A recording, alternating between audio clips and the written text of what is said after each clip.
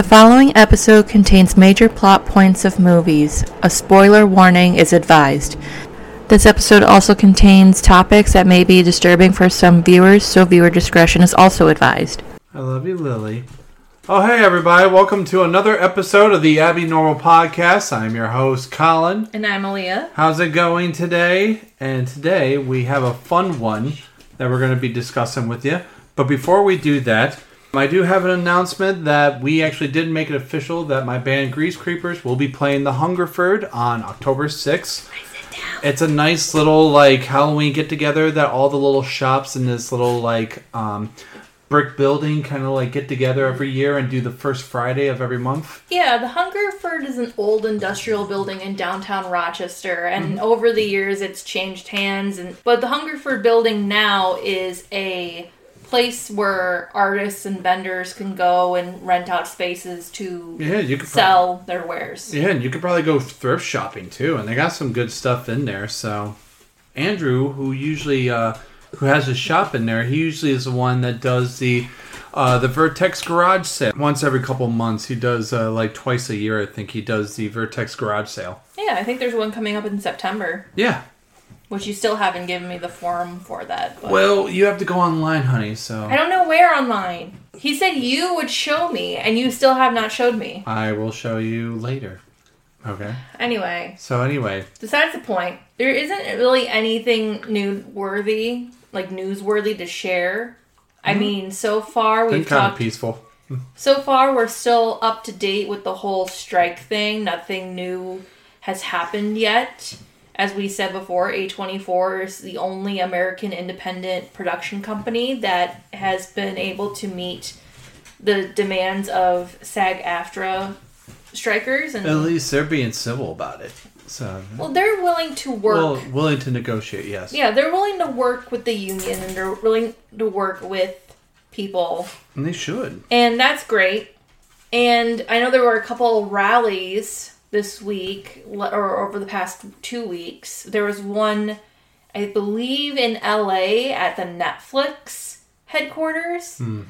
And there was even with a lot of people from the horror industry. So people like Barbara Crampton. I can never remember her name, but she is the girl who directed the Living with Chucky documentary. Oh. Her dad was one of the puppeteers in the Child's Play. Yeah, I forgot what her name is. Yeah, I can't remember either, but she was there. James, Ajanice, and Chelsea, Rebecca from Dead Meat Podcast were also down there as well. Yeah. So it's still ongoing. We haven't really heard any new developments yet, but it's a time right now. I will say, we also know too that LA is getting hit weather-wise. With what? So.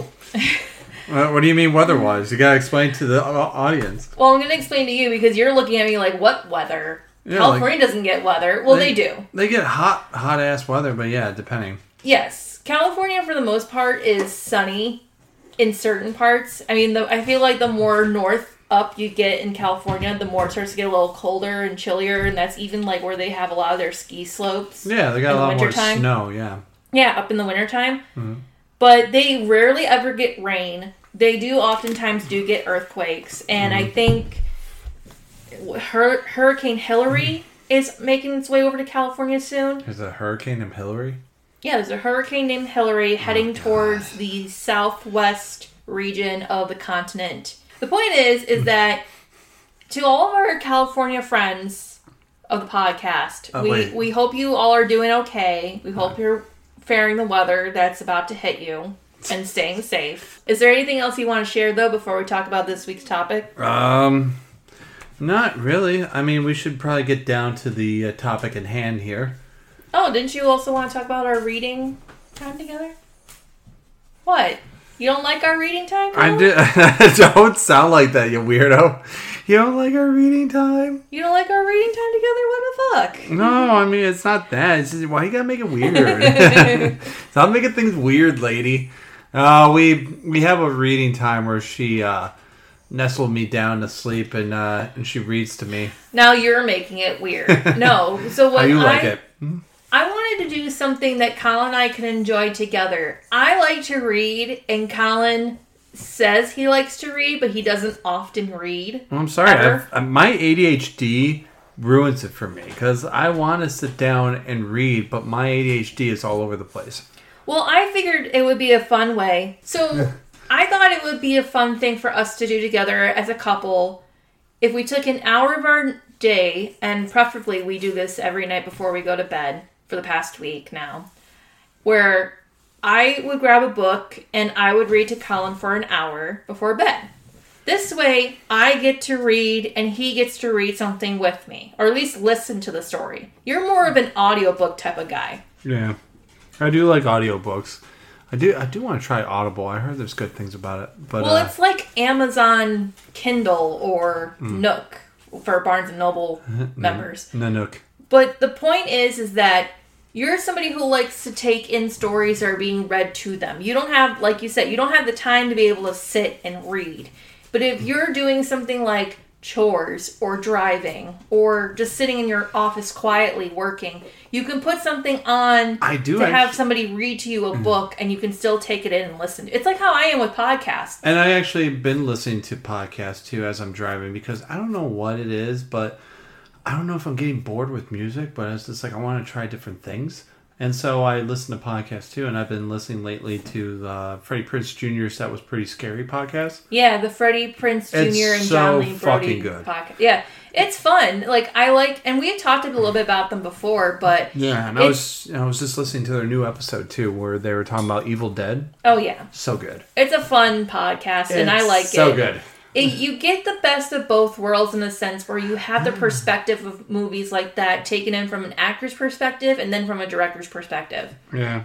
And also with Freddie Prinze Jr., he has all these really cool stories about people who are in some of these movies. Like the first movie they talk about is I Know What You Did Last Summer, which is a movie he started. Yeah. So he talks about his time working on the movie. And then when they talked about Scream, he talked about the time he auditioned for the role of Billy Loomis, which he didn't get. And he's not evil enough, I don't feel like. But he tried, though. He really did. And then from that audition is how he got the role from I Know What You Did Last Summer, which I thought was pretty interesting. That's a good trade-off, I think. It's a good, it comes full circle kind of story. I don't know. I'm not trying to be mean, but isn't I Know What You Did Last Summer like the generic brand of Scream? You know how there's Coke and then there's Pepsi? Scream is Coke and I Know What You Did Last Summer is Pepsi. Yeah, but to be fair though, Pepsi tastes better than cola. Cola's so much fucking better. Don't argue with me. Especially with alcohol. Don't give me that crap. It's not alcohol. No, no. It goes good with alcohol. That's what I said. You said with... never mind. No, it goes good with alcohol. Anyway. With alcohol. Oh my God, this woman. The point is, That Was Pretty Scary is a good podcast. We've been listening to it a lot. And I'm still waiting for Freddie to talk about Lost Boys. I don't think he's ever going to. So any day now, that would be great. Anyway. It's going to happen. We've already talked about Lost Boys on this show. I'm done talking about Lost Boys. I'm never done talking about Lost Boys. It's never good. We can't even talk about Lost Boys right now, so shut up. Anyway. So, with that being said... Well, speaking of kids, our next thing that we're going to talk about is the movie that has kids in it. Well, wait, is it? Yeah, they're a bunch of kids. They're a bunch of young... not really. They're a bunch of young men and women. They're coming out of their teens. They're young adults, but they're not kids. I know that, but they're young adults anyway. Yeah, so we're going to be talking about Green Room today, which was an A24 distributed movie. Probably the only really good A24 movie that came out, really, honestly. You would think that, but I'm going to get into a little bit later why I like the movie. Don't get me wrong. The movie was pretty good. What's your problem with it? It was more of a thriller to me than a horror film. Yeah. It does seem more of a thriller. Yeah, because it's not... don't get me wrong. There were certain aspects of the movie, which I should probably drop a trigger warning right now before we get into it. Parts of the movie contain racism and the skinhead movement, which are a big part of the plot. It may not be a good episode for you to listen to. How do you feel about the movie? I love the movie. The movie's great. I mean, it's got a good... cast? Yeah. Got a good cast. It's got a good premise. Mm-hmm. It's got good music in it, and it's got great killings. And Patrick Stewart is just amazing at his character, that he's just so evil. Mm-hmm. And that's what makes him great. Yeah, I was kind of surprised to see Patrick Stewart in a role like this. So, yeah, because when you told me that Patrick Stewart was in it, I'm like, really? I'm like, who does he play? And you told me that he plays essentially the leader of this skinhead group. And I was like, really? Mm-hmm. Like, that really threw me off. So I was intrigued already to watch it because upon doing my research, this is actually one of Anton Yelchin's last theatrical roles before his death. In 2016. Yes. So it's a very interesting concept. And I mean, we have talked about movies with people who have since passed on or have passed away shortly after the releasing of these movies. And it's always so intriguing, like to hear. And they actually released a documentary for Anton Yelchin just after his death, too. Mm-hmm. They did the same thing with Heath Ledger, too, after his passing. Mm-hmm. I mean, they had enough footage, and they've both been in enough movies for people to talk about their legacy. Mm-hmm. So, yeah. All right, so shall we get into the movie then? Yep. All right, so like I said, trigger warning's been put out. Do with that what you will. So The Green Room was released on April 15th, 2016, with a runtime of 1 hour and 35 minutes, and was written and directed by Jeremy Saulnier. I don't know if I'm pronouncing that correctly. Just pronounce it the best you can. It was produced by Broad Green Pictures and Film Science, and like I said, it was distributed by A24. So this is where I start to get a little uncertain now at times when it comes with movies, especially regarding the strike. Like I said, we have our directors, we have our production companies or our producers, and then we have our distributors. So distributors are essentially people who help market and advertise. So this was marketed and advertised by people of A24, which is why their name has a title to it. So the writer and director, Jeremy Saulnier, wanted to make this movie partially because as his career advanced, he knew he would not be offered the chance to make a movie as ultra-violent and bleak as Green Room, and that no novice filmmaker would be given the chance to direct it either. He felt that after the success of Blue Ruin in 2013, the time was right to take on a movie as demanding as this one. Saulnier was partially inspired to make this movie by the movie Straw Dogs in 1971. Mm-hmm. So that kind of gives you an idea of where we're going with this. The thing about the director, when I was doing my research, and just that opening alone kind of gave me a pretty good idea of what we're going to be dealing with here as a writer and director. There are moments throughout my research where he is just so sure of himself that it's almost condescending. And then there are moments where he is so unsure of himself, it's almost, I don't want to say cringe, but I know there's a better word for it. How would you describe it? When you meet somebody who's so unsure of themselves, it's like they trip over themselves in their social awkwardness. What would you call that? Socially awkward. We'll call them socially awkward then, because I can't think of another word. It's going to come to me later off the record, and I'm going to be like, that's it! That's the word I'm thinking of. And so it stars Patrick Stewart as Darcy Banker, Anton Yelchin as Pat, Imogen Poots as Amber, Aaliyah Shawkat as Sam, Joe Cole as Reese, Mark Webber as Daniel, and Macon Blair as Gabe. And Aaliyah Shawkat, I found out, also did another movie about music. She was in the movie The Runaways in 2010. Cool. Yeah. Nice. Anton Yelchin's last theatrical movie to be released before his death on June 19th, 2016. Now, I did say that this release was in April 15th of 2016. That was a U.S. release. Its initial release was a year prior, in 2015. And Mark Webber, who played the role of Daniel, also played a punk rock band member in Scott Pilgrim vs. the World in 2010. Yeah, I would say, this kind of punk rock indie band. Yeah. Yeah, very much so. Like a garage rock type of band. Yeah, but when I read that, I was like, fucking Scott Pilgrim. I hate that movie so much. It's a great movie. I love that movie. Fuck Scott Pilgrim. Okay? I'm not going to get into it because, again, not that kind of podcast. Just know that I don't like Scott Pilgrim versus the World. Anyway, while the tracks were recorded separately from the stage performances, the cast actually performed their own songs. Anton Yelchin and Aaliyah Shawkat already knew how to play their instruments, but according to Jeremy Saulnier, Callum Turner had no experience with any sort of music, and Joe Cole also learned to play drums specifically for this movie. And when I first watched this, I recognized Joe Cole. He is one of the Shelby brothers in Peaky Blinders. Patrick Stewart's first day on set was Saulnier's least favorite because he left, quote, this amazing actor sitting there, end quote, while he spent time on insert shots and risked losing the light. The next morning, we had a very nice chat, and I apologized for my inefficiency. So again, we have two very different sides of one coin. There's a side that's so sure of himself that it's almost condescending. And then there's a side who's so unsure of himself that he's willing to say that he's ineffective. So inefficient. Did he say he had a hard time talking with Patrick on the first day of set? No, it's just he spent a lot of Patrick Stewart's first day on set doing insert shots because he was trying to get the right lighting for that first day of shooting. Oh, okay. Mm-hmm. Saulnier and Macon Blair have been best friends for years, and Blair was the lead in Blue Ruin, but the director didn't see him as belonging in this skinhead world.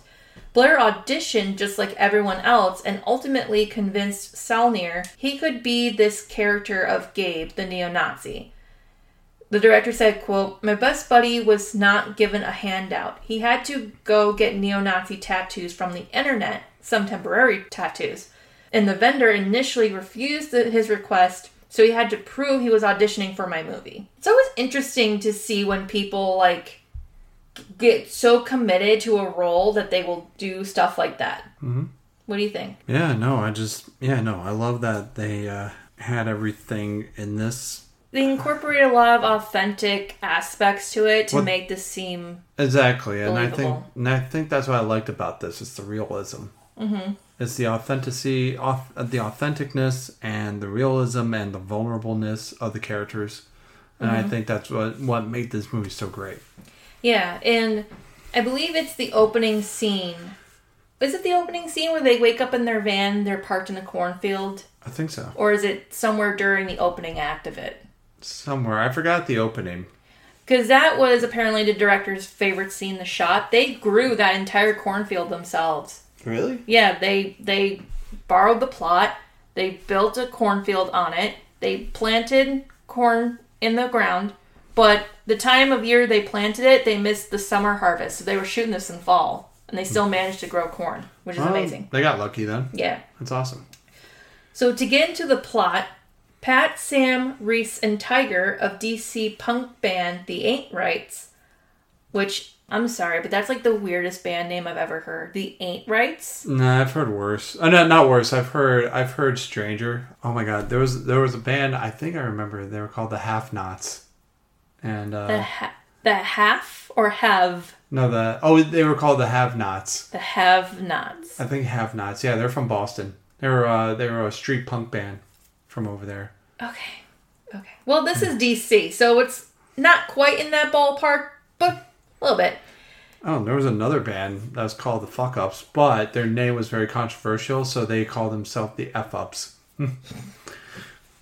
Sounds so fitting. Anyway, the Ain't Rights are traveling the Pacific Northwest. After one of their gigs is canceled, a local radio host suggests they perform at a show in a rural area.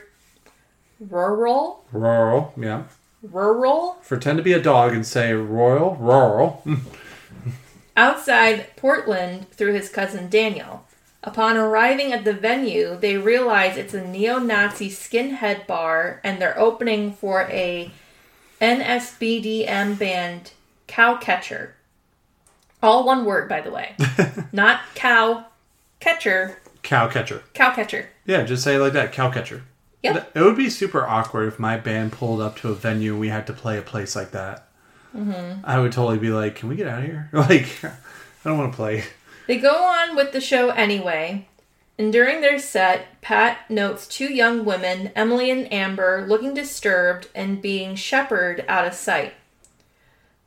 And I want to go into a few fun facts before I get into the next part of the movie. But the first song that the band plays at the Skinhead Club is a cover of the Dead Kennedy songs, Nazi Punks Fuck Off. Oh, shit. I would say you recognize that song, right, when they played it? I know all of Dead Kennedy's, like, songs, so I did recognize when that song came on. Yeah, because I think they were using that song as, like, a tactic to get off the stage fast because they did not want to be there. That's even better. I would have done that. And there's a story that Pat tells, I believe in the beginning, but the paintball story Pat tells is a real experience Jeremy Saulnier had. Rick Spears is a real person who did as said in the story. So I thought that was interesting because the director really incorporated a lot of his own personal experiences of being in a band and traveling and doing all this weird stuff. Wait, was he in a punk band? Yeah. Oh, okay, cool. I want to look this up then. Various character traits and beats were culled from real life events from Saulnier's or his friend's past as a punk music fan and performer. Waking up in a cornfield is only the first of many to make the cut here. He is careful to point out that he never siphoned, is that how you pronounce it? Siphoned, yeah. Siphoned gas from strangers' cars, though. Any thoughts? No, this is exciting. Keep going. I know, because when I suggested to Colin, I was like, we were going to do one movie, but when I did my research and I found it was distributed by AMPTP affiliate, I was like, well, let's hold off on this a little longer. Let's do something different. And so I suggested Green Room. Yeah. And Colin was on board with it because everything about this, well, everything with the exception of the skinhead movement is all up Colin's alley. Yeah. It's horror. It's got indie punk. No, well, it's got punk rock bands. It's got punk rock bands in this one. It's got punk bands in this one. It's got stabbings. It's got horror. There's thrills in it. There's like a lot of fucked up shit. And Patrick Stewart. I almost said Patrick Swayze. Patrick Stewart and Anton Yelchin, who's one of your favorite actors. I love Anton Yelchin. To continue, after the set, Pat goes back to the bar's green room to grab Sam's cell phone, where he discovers Amber and the members of Cowcatcher standing over Emily's body, who was murdered by Worm. And that's WERM. Which I think is weird, but okay. Well, yeah. Pat attempts to call the police as he flees, but is caught along with the others, and bar employees Gabe and Big Justin contain them in the green room with Amber. Gabe pays a young skinhead to stab another to create a cover story for the police who respond to Pat's call. He consults with the bar's owner, Darcy, who decides all witnesses need to be killed. He arranges for Cowcatcher to be given poison heroin, while more skinheads assemble the bar, waiting until nightfall to kill the band and Amber. So they're killing everybody. They're killing everybody. They killed Cowcatcher, they're killing Ain't Rights, they're killing Amber. Everybody's dying. Yeah. But not yet. Pretty much. So the scene where Justin guards the door and essentially warns the band members that they're not action heroes and shouldn't attempt to charge him, quote, is one of the few moments we had where I indulged a movie speech, end quote, Saulnier said. Where he indulged a movie speech? No. Indulged. Yeah. I mean, we're not talking like Mike Flanagan monologues here. He just was giving these guys like a warning, like, don't be heroes, don't come charging at me. Like, there's nothing like movie speechy about it. Yeah. I think Saulnier needs to calm the fuck down. But okay. The conversation through the door between Pat and Darcy was shot with 2 cameras, one on either side of the door, to fully capture both actors. But Saulnier knew he'd hardly be using any footage of Stewart. He wanted the character to trump Stewart's star power, but more than that, he wanted the weight of the character to be seen and felt through the band members. And I will give him credit. I think that's a pretty good way of doing it. Because, yeah, you have the 2 different perspectives so that the audience can see what's on the outside the door. But if you really want to amp up the thrill and the suspense... Amp up the ante, yeah. it would be best to keep that POV mostly from within the green room, so that way we, along with the band, only know as much as they know about what's going on in the situation. Because we don't see Darcy talking to Gabe to go get people to take care of this, you know? So it's a really interesting moment, and I will give him credit there that is a pretty good direction to go with. To continue, the band overpowers Big Justin and holds him hostage. Taking his pistol and a box cutter from his pocket, they negotiate through the door with Darcy, who asks them to surrender the pistol.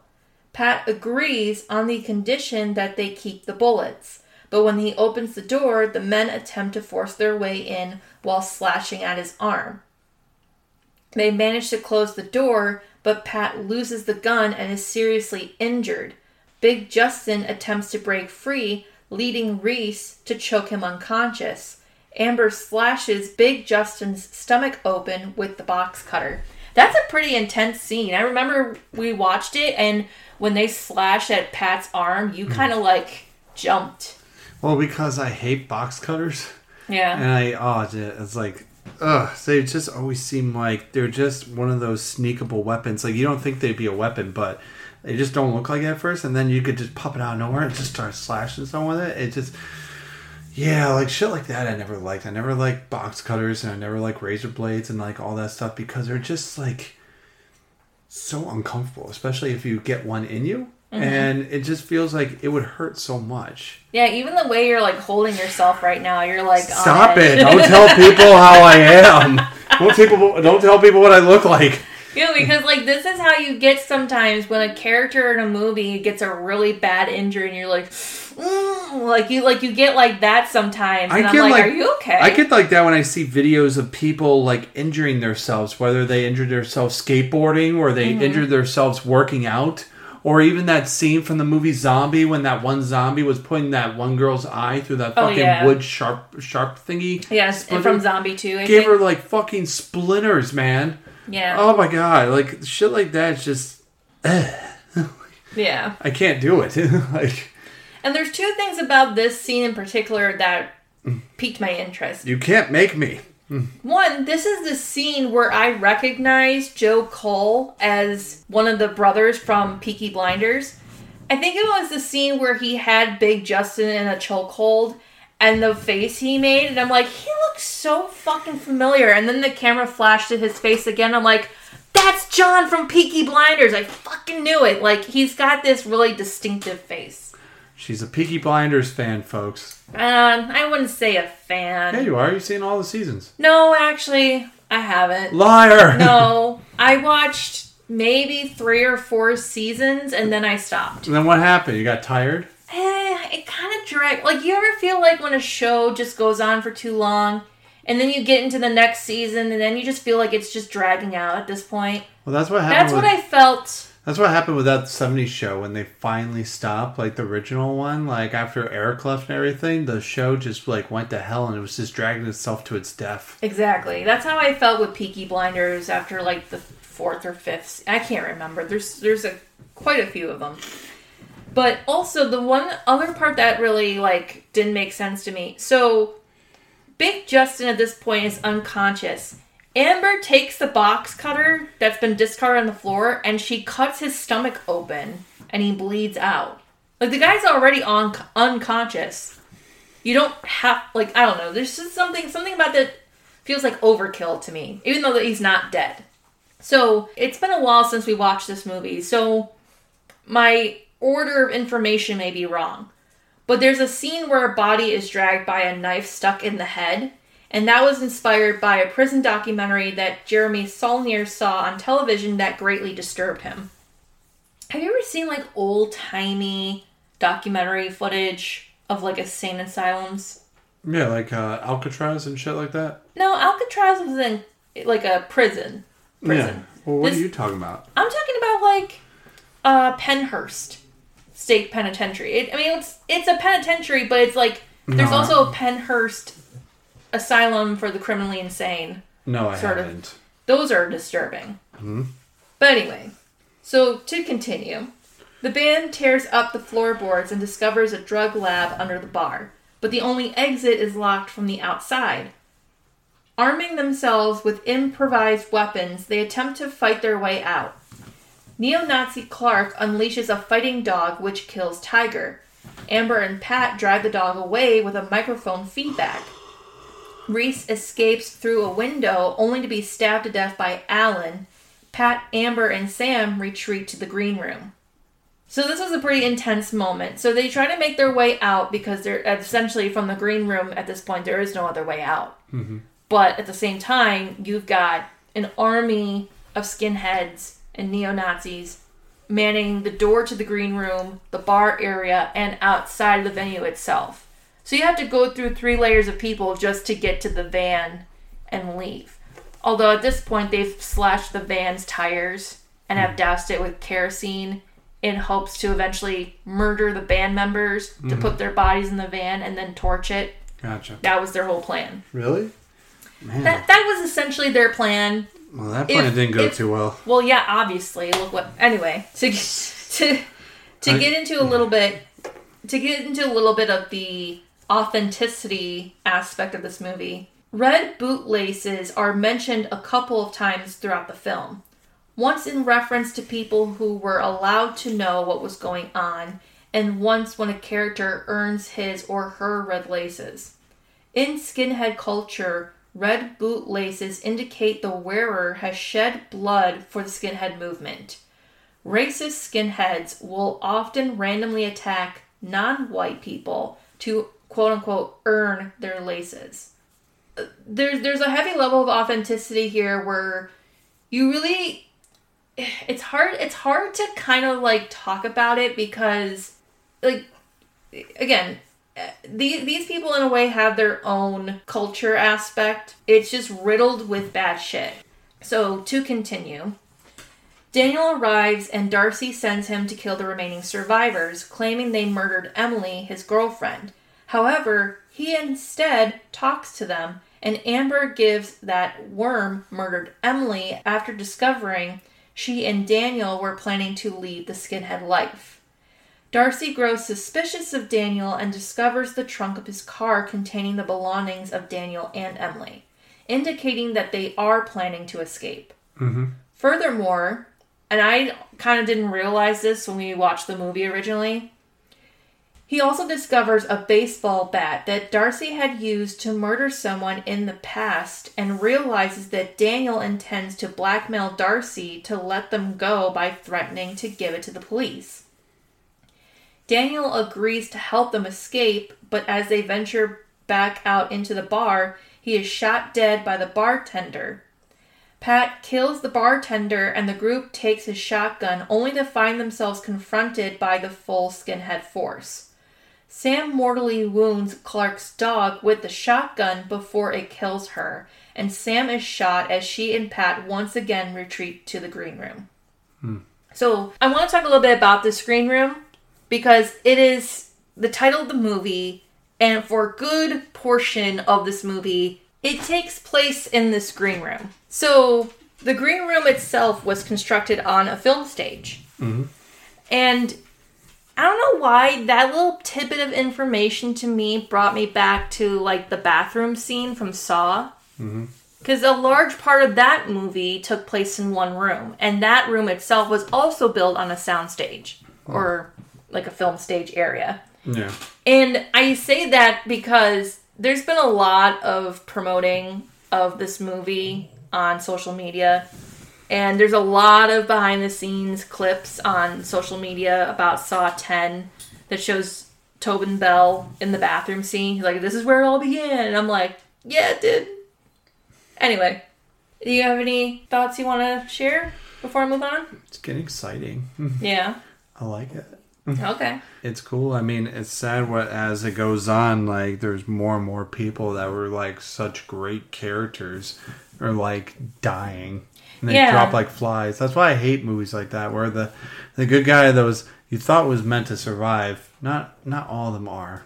Yeah, you're right. It does get a little bit more sad because you're rooting for all of them to get out alive, especially like the ones that you really become attached to. Like I don't know for me, but like, I was really rooting for Sam to get out of it alive more than anybody.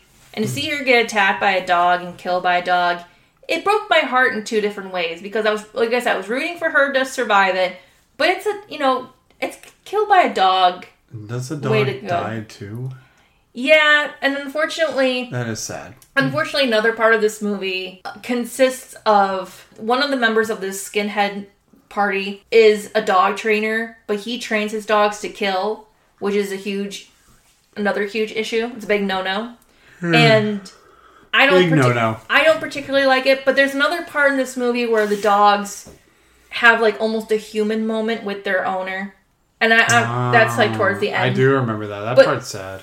But, like, again, I'm rooting for Tiger and Reese and Sam, and they all die. I thought you were saying you were rooting for Tiger Army. I'm like, no, in this movie? No, one of the band members was named Tiger, and because at this point you already get to know all of them and see them work together and care about each other, like as a band member or as a band group. As a band, they all care about each other. And they're traveling together. Yeah, they're more than just friends. They're like brotherhood. Right. So, in a way, you're knowing them as they go through this journey, like from the moment they're like you see them touring together in a van to now. Like most of them are gone. Pat is the only surviving member of this band, and it's kind of sad that he has to tough it out alone with a woman he barely knows. But she is just as much in a sticky situation as they are.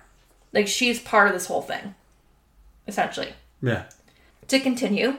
With the sun rising soon, Darcy has most of the skinheads disperse, taking Clark and Alan with him to stage the band's deaths to make it look as if they were killed while trespassing on his property. Mm-hmm.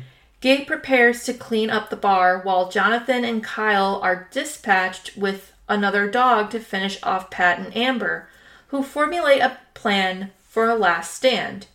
They again use microphone feedback to scare off the dog before Pat lures Jonathan into the drug lab.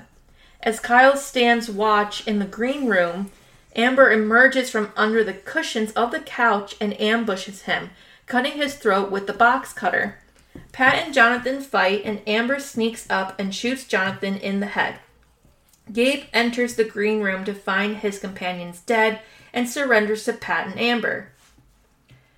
And another interesting fun fact, talking about the dogs in particular, they had an elaborate dog puppet built, but only ended up using it in one insert shot at around the 53-minute, 40-second mark.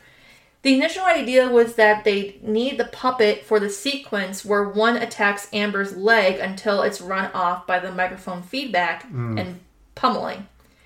But they accomplished the scene with real dogs, stunt performers, and Poots herself.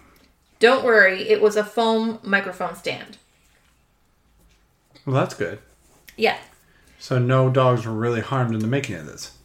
I mean, probably their ears, if they use like real microphone feedback to shoo them away. Poor dog. Not for nothing, microphone feedback sounds are really piercing for the eardrums. Like, I hate loud noises, but whenever that happens, I just want to, like, bolt right out of the fucking menu.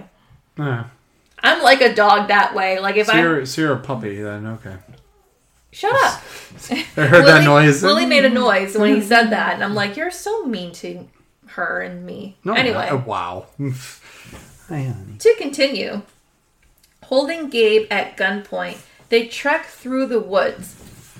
As they near Darcy's house, Amber and Pat decide to go after him, while Gabe goes to a nearby farm to call the authorities. Pat and Amber confront Darcy, killing Clark and Alan. In fleeing, Darcy draws Big Justin's pistol, but is shot dead. Their ammunition gone, Pat and Amber sit on the side of the road. Alarmed at the return of Clark's dog, they watch it lay beside his body mournfully and leave it alone. Energy spent, they wait for the police. And that's the moment that I talk about with the dog, where it has this almost like human side to it.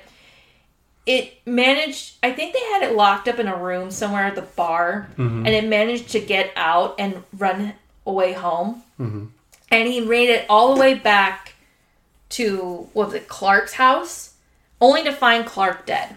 And he whimpers about it. Yeah, like he nudges his side and then he lays on the ground next to him. Like, that's sad. Okay. Yeah. That is sad.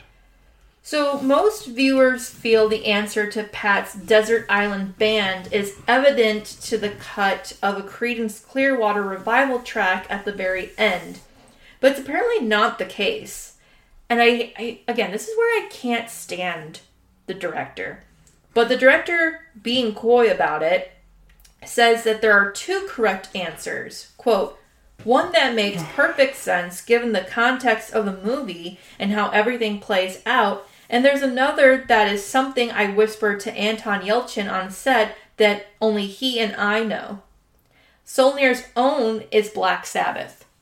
Because there's this question that's asked of them in the beginning, and it's actually during this this local radio station interview, and he asks them all, if you had to pick, like if you were stranded on a desert island, what band would you listen to?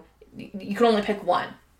And Sam, Reese, and Tiger give all their answers, and then... What'd they say? I can't remember. Oh. We watched this movie like almost a year ago. Yeah. I don't remember. Anyway. But I know Anton Yelchin's character, Pat, throughout the entire movie, keeps saying, I think I know what my Desert Island band's going to be. And I'm like, dude, nobody cares about this. People are dying, man. He gets his arm slashed by a fucking box cutter. He's like, I know what my Desert Island band's going to be. Nobody cares in this moment, Pat. Get it together. I feel like, then again, that would be something I would say if I got hurt and, like, before I die, I would say, like, the same thing. Like, I know what my desert band would be. What would your Desert Island band be if you had to pick one? Oh, that's a tough question because it just depends on my mood and the day. Because usually when it's a different day, it's like I have more than one band. Because if I just listen to one band, like, all my life, it's going to, like... rot my brain. But if you had to pick one, that's the gist of the question. I think I got one. Who? Beach Boys. Yeah, if I was on a desert island beach, yeah, maybe. Where there's water, yeah, maybe. But no, probably with me, if I had their whole discography and I listened to them all the way till I died, would definitely be the Ramones. Okay, so that would be your definite answer. Because I was guessing Beach Boys for you. I like my last goodbyes, like seeing the sky would while listening to like God Only Knows or Don't Worry Baby would be like the most epic thing in my life. Mm-hmm. But I feel like probably listening to the Ramones until I'm probably like dead and buried on a desert island type of shit. Yeah, maybe. What about you? What's your band? I was just about to say Disturbed? No. Although if you had asked me when I was 17, I probably would have said, yeah, Disturbed, but... Ugh, I don't like 17-year-old you. 17-year-old you doesn't like your 21-year-old ass either. What the fuck is that? Wait, you never even knew what I was like when I was 21. I was probably the coolest guy that you ever met. Be like, well, I'm not that cool. But I'm just saying, that's the age gap we're at. I'm a dweeb. Where do you think you're going? Hey. He's like, you're not going downstairs by yourself. He's like, I'm going downstairs. Who do you think you're fooling? Wait, Lily goes downstairs by herself. Why can't he? He never goes downstairs by himself. We're talking about Bowie, by the way. Our attention has shifted. ADHD style. Anyway. Blaming on my ADHD. Bowie never leaves my side, ever. No matter how much I try to shake him, he always is, like, up my ass. Hey. What? ADHD. Calm down. No, I'm just saying, to see him walk out of the room and stand at the top of the stairs just, like, looking... I'm like, where do you think you're going? You're not fooling anybody. You're going to turn a little butt around. You're going to get back in this room because you're not going anywhere. I thought you said you're going to turn your butter around. I'm like, what? Like, anyway, don't change the subject. What would be your desert band? It's really a toss-up. Like you said, it depends on what I'm in the mood for right now. And plus, it's kind of tough for a person to say their answer because they have more than one band that they like. Exactly. And like you said, you have to pick a band or musician that's discography that you can listen to over and over and over again. It has to be the entirety of their discography. It can't just be one specific album. So for me, I feel like Pink. Really? It would be Pink. It would be Pink. Oh my god, I just literally choked us there. Because here's the thing. I've been listening to Pink for a long fucking... Like, even when, like, her debut single came out, and I was like... Back in 2000? Yeah. You were, like, 6. No, I'm just kidding. But 6-year-old me was filled with fucking angst, Oh, okay? no. You weren't 6. You were 7, actually. 7, 8, 9, because you were born in 93. So you were 7 when her first single came out back in 2000. Yeah, I think it was There You Go, right? Yeah, there you go. Like, yeah. All right, so you're the Ramones, and I'm Pink. Yep. Okay. Question. Do you remember the movie poster? Of which one? Of Green Room? Did it have Ramones on it? No. Which movie poster? For Green Room. Oh, yeah. For the movie. For the movie Green Room. I thought you were talking about there was like a band on the poster in the movie. No. I don't know. What? But do you remember what it looked like? I don't know. What did it look like? Here, pull up a picture of the Green Room movie poster because I have a little fun fact in here. And I'm going to ask you a question. I'm going to see if you can get it right. Okay, poster. Does that poster look familiar to you? Looks like Saw? No. Oh, I know what that is. That's the cover to London Calling by The Clash. See, I'm so glad. But there's a difference. There's a difference because I know. he's turned to the side. When Joe Strummer hits his guitar on the poster, he's more, you see his full body straight. This side, he's on his, like, right. What was the name? London Calling by The Clash. No, but what was the name of the musician you said? Joe Strummer. Wrong. Joe fucking Strummer from The Clash. The stance of the machete wielder in the Green Room poster references the Clash's London Calling album cover. Mick Jones, are you talking about, right? With bassist Paul Simon. You fucking... Smashing his bass on stage. It's not Paul Simon, it's Paul Simone. Wait, it's not even Simone, it's Simonin? What? You. Anyway. It's Paul Simon. So yes, it is him. Okay, because that's right, because he hits it with his bass. Right. Yeah, so it's either one. It doesn't fucking matter.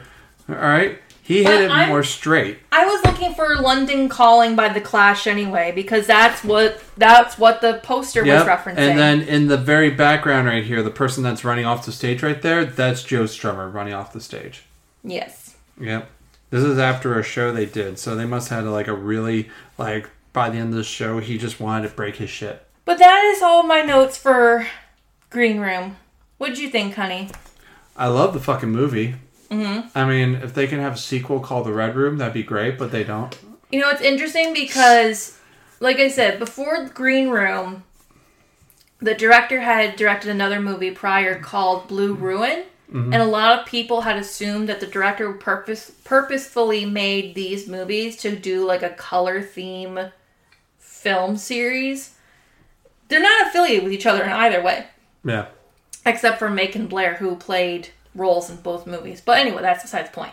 Okay. I like that you pointed that out. Of course. This movie is a horror movie, but like a horror thriller, but it's also a punk rock movie. So if you're gonna like tribute it, especially with punk rock, you might as well make the cover like a tribute to that. So that's why they chose the cover to London Calling to make that like. I also like testing your knowledge on punk stuff. Yeah, and yeah. I'm happy for you. Like I said, I'm so happy that you guessed it. Yeah, well, I know my shit. I'm not saying you didn't. I know. I've been researching music since I was like 7 or 8. Like I was that kid on the playground that would read music encyclopedias. Mm-hmm. Like I was that kid. Yeah. And literally, people like didn't understand how much, like, so much knowledge I knew. They're like, "How do you fucking know that? How old are you?" Like, yeah. I mean, I was 10 years old listening to Elvis Costello's Next Year's Model. Mm-hmm. And I was listening to that on my grandfather's old, like, radio that he had. And I was listening to on that thing. And it was just fucking nuts. Like, listening to that record, I listened to it every day when I first got it for Christmas. So, yeah. But the point is, I love music. I enjoy music. I live it. I breathe it. I eat it. And I drink it. Mm-hmm. All the, like, music itself, like the culture. Even bad music, you know, like, it's out there, but it's music. Okay. But the music that I grew up loving and cherishing, especially punk rock, because it was always there for me. It understand me as a young fucking weird kid. Like, I was that weird fucking kid. And especially my parents breaking up and everything. Like, it fueled what I needed. You know, that's why I loved bands like the Misfits and, like, the Ramones and, like, Black Flag and all that stuff. And what got me into going to other holes of different subgenres of punk rock. Like, there's Riot Girl, there's ska, there's hardcore, there's psychobilly, there's, like, basically skate punk, pop punk. Like, every type of genre you could think of, I've listened to. You know, anarchy punk. Like, I've listened to all types of shit. And literally, it's a universal sound. You know, it's not only just a sound, but it's a statement. And that's what I love about punk rock, because it gives people that free will, that, you know, something for them to relate to. Yeah.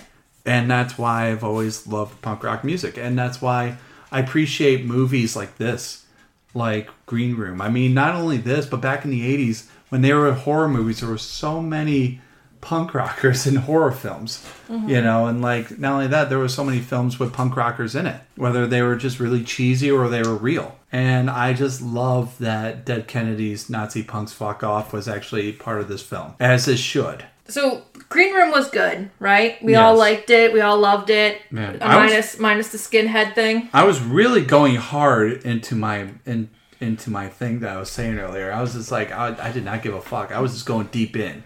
All right. Because this is the type of shit I love. So I'm just glad they made a movie like this. I mean, I'm in a punk band, for Christ's sakes. A band that fused with different sounds. But yeah, other than that, you have anything else? Any thoughts? Something? No? My final thought on Green Room. It wasn't my favorite movie, but it was pretty good. The director sounds insufferable, but he made a pretty good movie with a pretty unique cast. Yeah, at the end of the day, we got this. Yeah. At the end of the day, we got this movie, and I'm actually kind of glad this movie exists. It does, because you don't have a movie like this. All right. You know, and I just feel like they should have more of that. I mean, they haven't had stuff like this since the 80s. Yeah. So it's cool that they finally came out with something fresh like this. So if they can come out with another one like this, like something a little different, I'd be down for it. I'd watch it. Yeah. So, question. Oh, God. What are we going to talk about next week? Man, yours is the one that just shoves right into things. Like, you know, I'm just like, honey, go for the ride. Just take a cruise, and then once we get there, we know where we're going. Because you and I are not exactly experts like I said, we're never experts when it comes to things like these. We're just people who love watching movies, especially horror films, and we like to talk about them. But we also want to remain in solidarity and respectful to the writers and actors strike. So we want to make sure that we're not covering anything affiliated by AMPTP, which is why when we discuss what movies we're going to talk about, I always look up to see, okay, has there been any AMPTP affiliate that has touched these movies? And unfortunately, there is no list of AMPTP affiliates posted anywhere on the internet. I mean, even if you look up, you know, what production companies are affiliated with AMPTP, you just get the generic list of, like, oh, well, you got Disney, you got Comcast, you have Netflix, and da-da-da. And it's like, you don't really get a more defined list of companies to, you might want to, like, avoid. Because, like I said about, like, with Saw, I think Saw is a Lionsgate or New Line Cinema, right?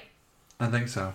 And I don't know if those companies are affiliated. I've heard Lionsgate isn't. It makes me wonder if we can talk about a certain Lionsgate film that was produced some time ago. But I also want to make sure that other production companies that have What about the movie company Summit? You know what I'm talking about? I know Summit.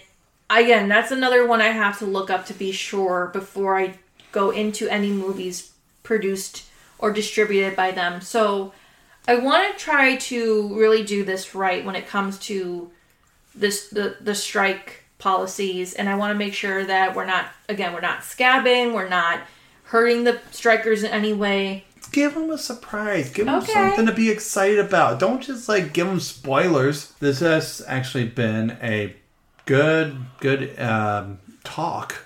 Yeah, it's been fun. Yeah, sorry, I'm always yawning at the end of these episodes. Well, yeah, because you do a lot of talking and you get tired. Oh, and you're not exhausting yourself? Anyway. I am an exhausting person, but no. But yes, thank you all for listening. I'm glad you guys enjoyed this episode, and we will keep you guys posted about new episodes and when we come up with stuff and everything.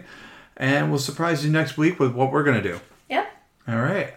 Until then, this has been the Abby Normal Podcast. I'm your host, Colin. And I'm Leah. Signing off saying, Nazi punks, Nazi punks, Nazi punks, fuck off! As always, you can find us wherever you get your podcasts. We are currently on Spotify, Apple Podcasts, Google Podcasts, and Amazon Music. Be sure to give us a like, subscribe, or a nice review for our podcast. It helps boost our show positively. You can also follow us on Instagram and now on TikTok.